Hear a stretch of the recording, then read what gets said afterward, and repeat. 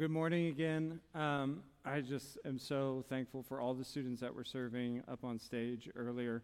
But here's the truth of the matter, and something that maybe some of you don't understand or realize, is that we have students that serve in all the areas of our church regularly, whether it's in kids ministry, grade school, whether it's even on stage, whether it's back in the student ministry helping me out.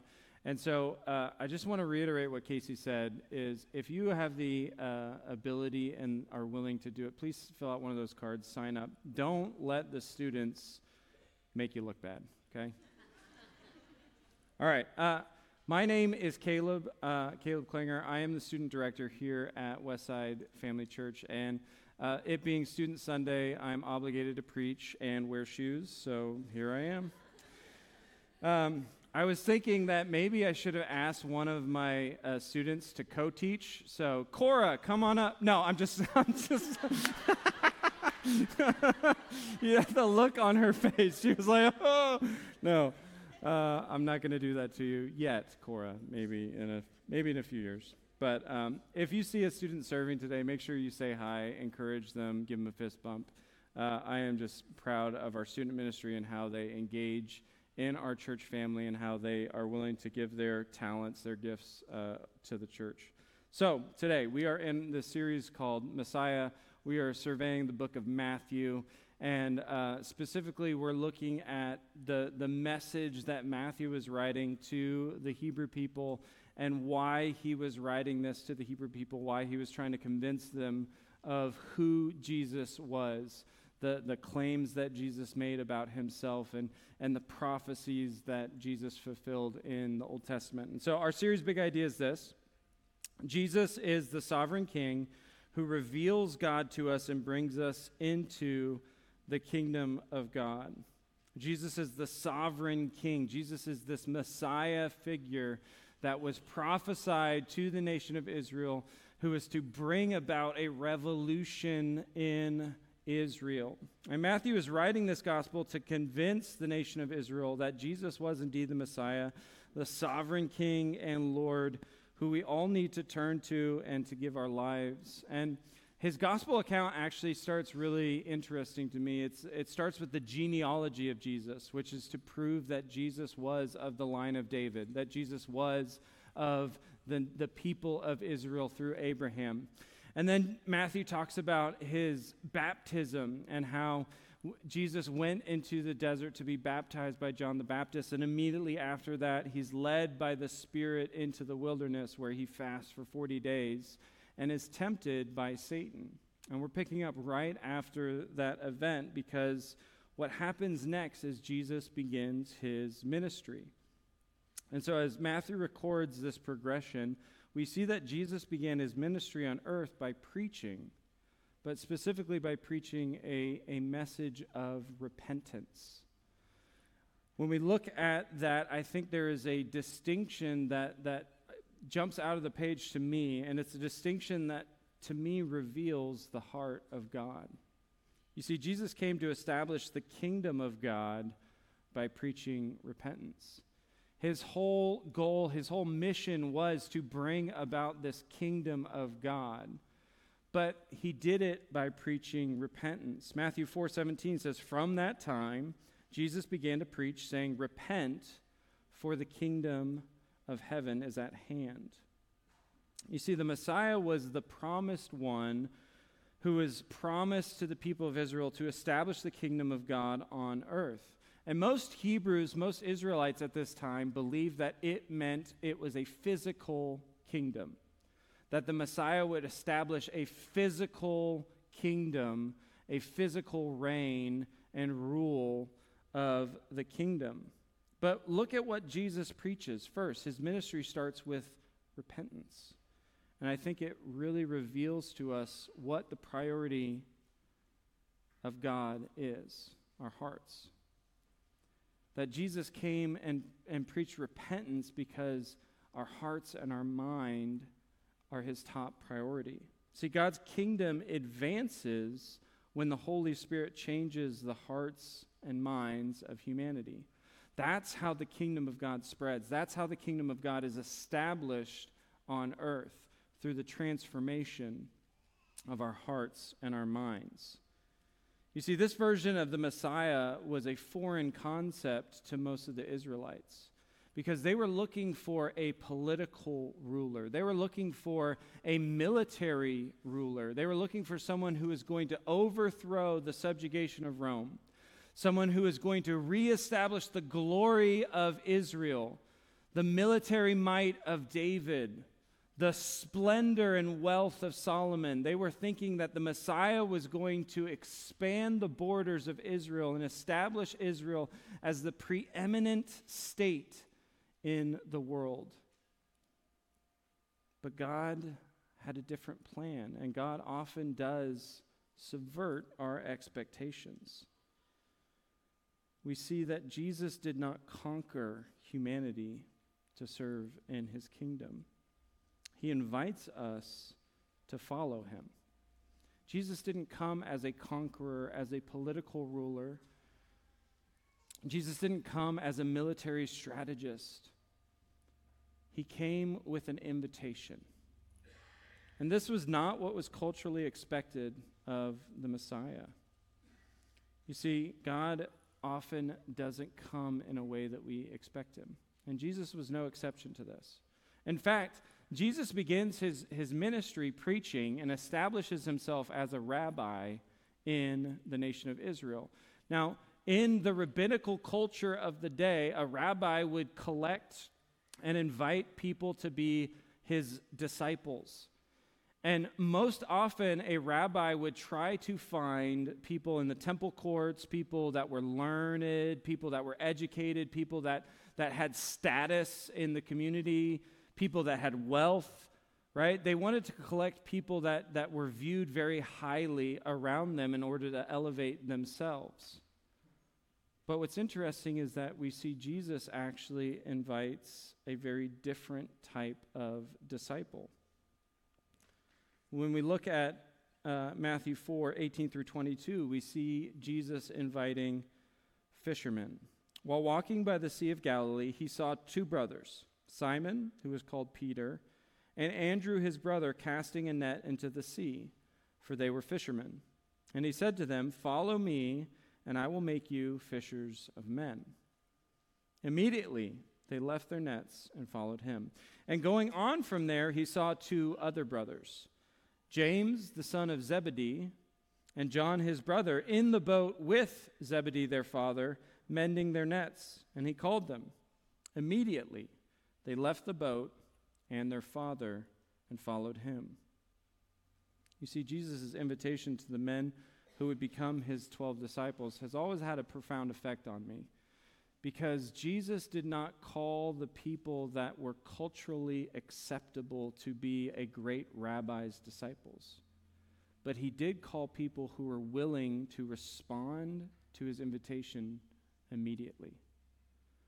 He called people that were ready and willing to drop everything that they knew, everything that was familiar, everything that was comfortable for them, and follow him. It's not a stretch of the imagination to say that Peter and Andrew and James and John were inculcated in the culture of fishing, right? In that day and age, if your father did a trade, you became the same trade. And so maybe Peter and Andrew came from a long line of fishermen. In fact, James and John were with their father in the boat. So Zebedee was a fisherman. This was something that they had grown up in, something that they were so familiar with, something they were so comfortable with. But there's a word that just really sticks out to me in this. Immediately. Immediately, they left everything behind to follow Jesus. When we accept his invitation to leave our old lives behind, we turn towards him and walk with him. That is the moment, though, we begin to change. You see, Jesus' invitation to his kingdom invites us to change who we are and what we do. Jesus' invitation is an invitation to change our purpose in life. Look at what he says in verse 19. He says, "Follow me, and I will make you fishers of men. He says, I'm going to change the whole paradigm of your life. I am going to change everything about you in order for you to become the people that I need for my kingdom. See, Jesus makes us into what his kingdom requires. We are invited, we accept, we follow him, then Jesus makes us into what his kingdom requires. All we need to do, all that is on us, the responsibility, is to accept his invitation and follow him. So then what does Jesus' invitation require of us? Well, we can see what it required Peter and Andrew, James and John. We see what it took for them to follow Jesus. They left everything behind immediately. They left their nets. They left their family. They left everything that they had known in order to follow Jesus.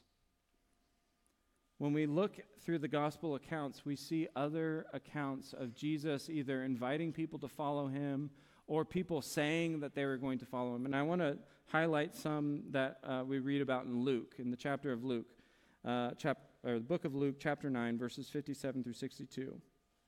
As they were walking along the road, a man said to him, I will follow you wherever you go. This is initiated by this guy. He says, hey, I'm ready. I'm going to follow you wherever you go. Look what Jesus says. Jesus replied, foxes have dens and birds have nests, but the Son of Man has no place to lay his head. This is a metaphor that says, if you follow me, you really want to follow me, you're going to be uncomfortable. You're not going to have a home. You're not going to have a pillow. You're not going to have a bed. I am a nomad. You are going to have dust on your feet. It is going to be uncomfortable. He said to another man, Jesus invites him, follow me. But he replied, Lord, first let me go and bury my father. Jesus said to him, let the dead bury their own dead, but you go and proclaim the kingdom of God. And we read that, and it's like, whoa, it's a bit harsh. But in the Greek, we understand that there is some subtext here that is talking about spiritually dead people burying physically dead people. It's this idea that you need to have a willingness to accept the life that Jesus has for you in order to accept his invitation. Still another said, continuing on, I will follow you, Lord, but first let me go back and say goodbye to my family. Jesus replied, no one who puts a hand to the plow and looks back is fit for service in the kingdom of God. Jesus is saying, we don't look back at what's behind us. We press on. You focus on me. What happens if you look back when you're operating a plow? Your lines get squiggly. Jesus says you have to have an incredible focus on me. Put me first in everything.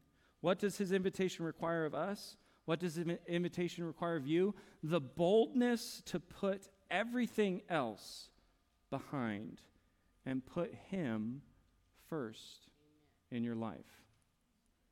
You see, following Jesus requires a willingness to sacrifice and put him first in everything.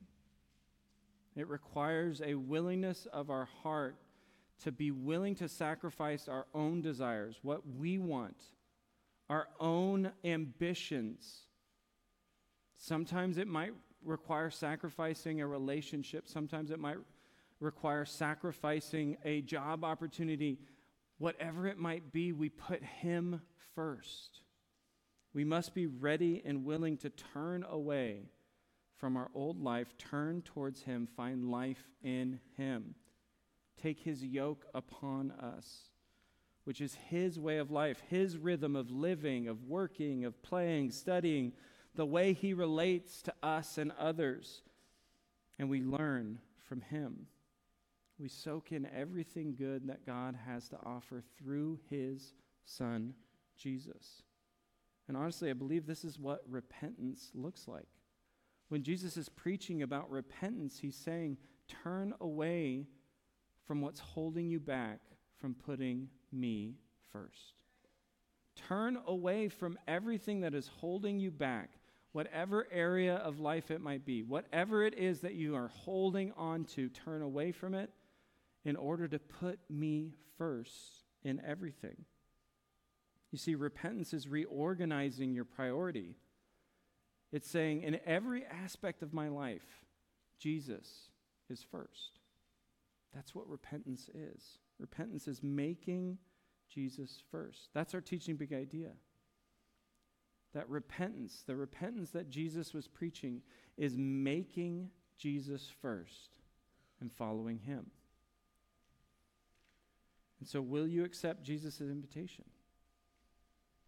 Will you turn away from the selfish, the sinful desires that are pulling you away from the kingdom of God, that are holding you back from putting Jesus first in every area of your life? To find what he has in store for you, what he will make you into. How Jesus can transform your heart, your mind, so that his kingdom advances on this earth. Will you accept his invitation to become a disciple of him and to follow him in everything? The way that we respond, the way that we accept his invitation is through repentance. The way that we prayerfully respond to the invitation of Jesus is through repentance, by turning away from everything that is holding us back and putting him first. There's no other way to accept Jesus' invitation. He's calling us to follow him. He's calling me to follow him. He's calling you to follow him into new life, into something new that he's going to make you. He's going to transform your heart and your mind into what his kingdom requires. And so today I want to take some time give you some time to just pray, to reflect on this invitation, to reflect on what is Jesus calling you to turn away from so he can be first in. Maybe it's just an area of your life that you've kind of boxed out Jesus. You've said, I'll give you all these other areas, but I just don't know if you can be first in this area. Maybe you've just never actually thought about what Jesus' invitation is and what repentance is. And you need to just, for the first time in your life, say, Jesus, I want you to be first in my life. And so as the band is going to play for a few minutes, I just want you to take some time, bow your head, reflect as the prayer on the screen comes up. Father, I repent for not allowing Jesus to be first in all areas of my life.